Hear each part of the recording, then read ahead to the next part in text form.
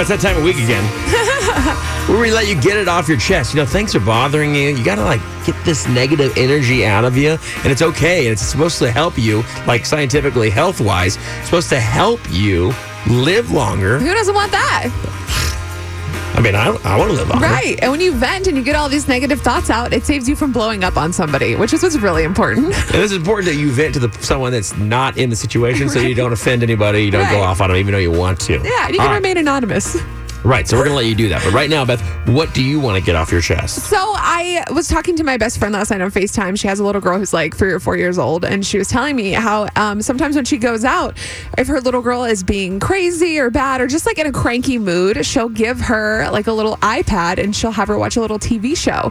And she says sometimes she'll get these looks from other people I can't believe you're letting your child sit there and watch, on this iPad at the dinner table. And she's just tired of other parents judging her when it comes to raising her child and what she's doing. They're they don't know what I do at home. They don't know that, she goes out and plays a lot. We go to the park a lot. Why do you have to sit there and judge other people for having screen time with their little kids? If they're having a hissy fit, what would you rather do if you're in a restaurant? Have a child looking at a tablet or an iPad or having them run around screaming and crying? Oh, yeah. It's the saving grace sometimes. I'd buy him a tablet so I'd have to hear that at my table. So she was just telling me, and I was man, this is perfect for get it off your chest because it's just, I feel like it happens so much to people. You're such a giver. You're getting it off your chest for your friend. Yeah, well, I couldn't think of anything for me. I'm in a good mood this week. Wow. Well, that's always good. So I thought, this is so perfect. So stop judging other people, especially their kids. Everyone parents differently. Let people live their lives and don't be so nosy. There you go. I feel better for her. I love that. All right. What about you?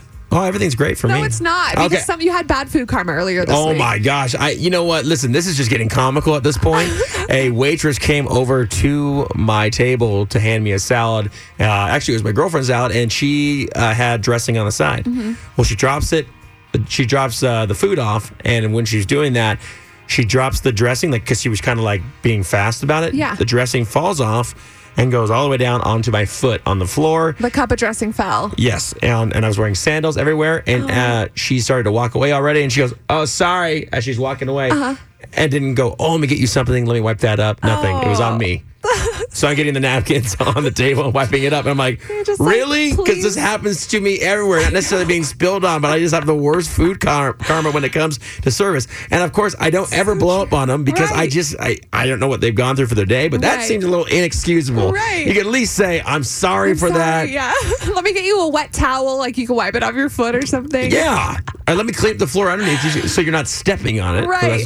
You have the worst food karma. I texted you right away. I'm like, got one for you. No, I can't Spill wait. dressing all over my foot. That's all I got. Aww. That's unbelievable. Do you feel better?